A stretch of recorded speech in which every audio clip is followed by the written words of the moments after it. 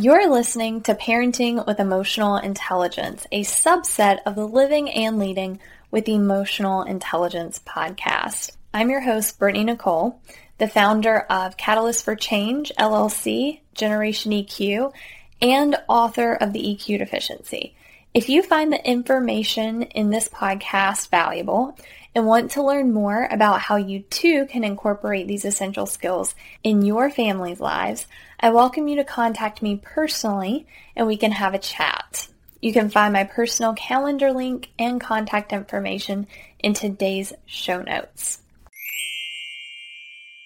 Can you be a loving, compassionate, and supportive parent while also being firm, assertive, and intolerant? The short answer to this question is yes. The bigger question, however, is how? And this is the question that I'll be answering in today's episode.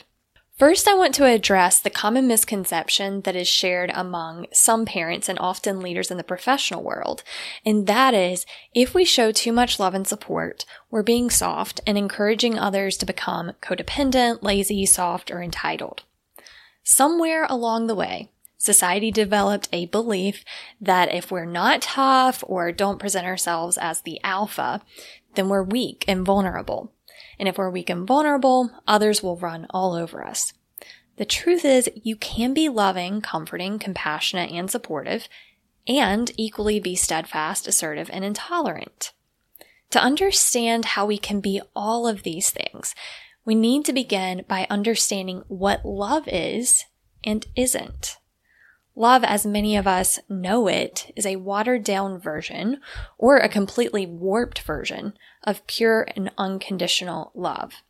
And I say this because for the first time in 31 years, I experienced a deeper love than I've ever felt before. And I had this experience through meditation or a spiritual experience. And to be clear, you don't have to be religious to have a spiritual experience. The reason I bring this up is because until we've experienced this deeper sense of love, it's hard to understand how much we often miss the mark on what love really means and what it feels like. That said, how does this apply to parenting? When we do something in the name of love, we need to take a deeper look at our intentions and desired outcomes.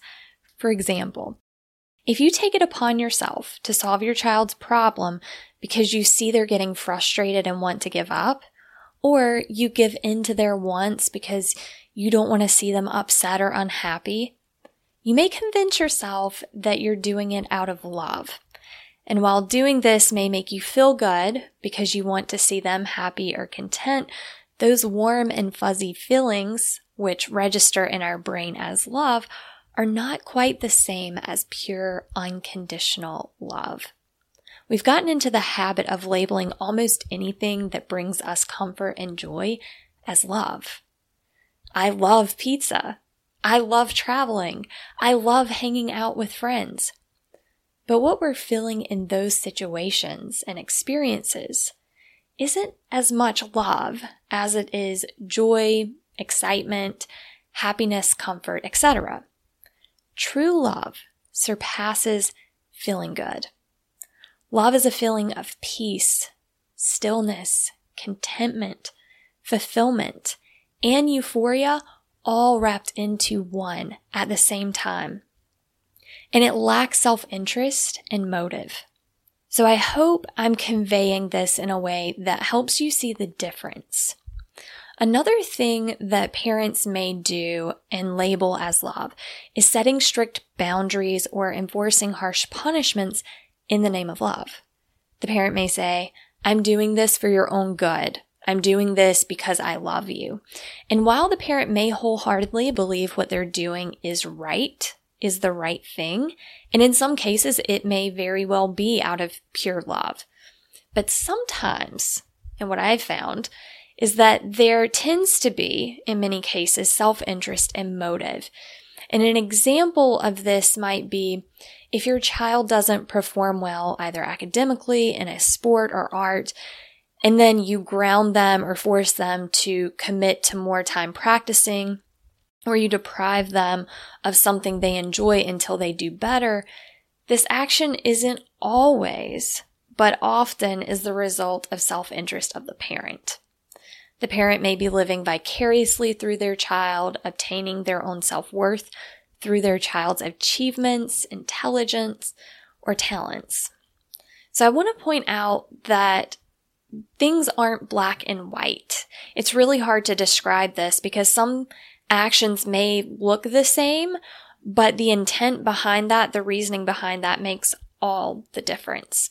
So what I'm saying is it's not always out of self-interest and personal motive, but it can be. And when we're unaware and when we lack emotional intelligence, that's often the case more than it isn't. The key here is to get clear on why we do what we do and be careful not to mislabel our actions or strong positive feelings as love.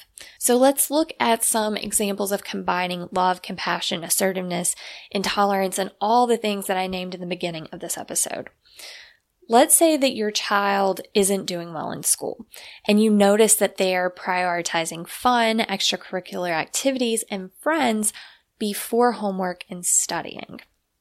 How can you handle the situation with love, compassion, support, and be assertive, steadfast, and intolerant? There is no one way to do this. So I'm just going to offer a single example of how you might handle this. The first thing that I would do as a parent is bring to my child's attention what I noticed in a very kind and non-judgmental way. I might say, I've noticed that you've been struggling with your schoolwork and don't seem to put as much time into your studies and assignments. Notice that this is an observation, not an interpretation. I'm not adding my opinions or how it makes me feel into that situation, just what I observed. This is where you offer that support and compassion.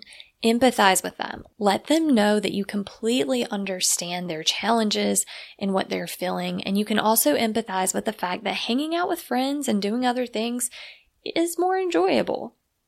But what if your child mentions that they have no interest in academics and want to instead make their living by becoming an influencer or an entrepreneur? The truth is, there are people who make millions by being influencers. And it's also true that many of the world's most successful individuals did poorly in school. So how might you address this with your child? Personally, this is where I would take an opportunity to humble myself because I don't have a right answer. The fact is, times are changing, education is changing, and formal education is no longer the only way to become revered as an expert or successful. That said, I may say to my child that I don't know if formal education is the right path for you, but what I do know is that whatever path you choose, you will have to work hard and make sacrifices. And I want to see you be successful in whatever path you choose. And if you lack discipline and put enjoyment first, anything you do as a career will fail. For now, I want you to put more attention into your schoolwork and show me that you can prioritize and make necessary sacrifices. So I'm going to give you a chance to develop a system that works for you. But if I don't see results with your system, I will have to enforce some rules and boundaries. This is just one example of this combo. So the point being, you are making it all about the well-being of the child, while also offering some flexibility for them to solve their own problems and in some cases make their own mistakes. A few other common misconceptions that I want to address is that you don't need to yell to be assertive. You can show love by allowing your child to make mistakes that warrant consequences, obviously within reason.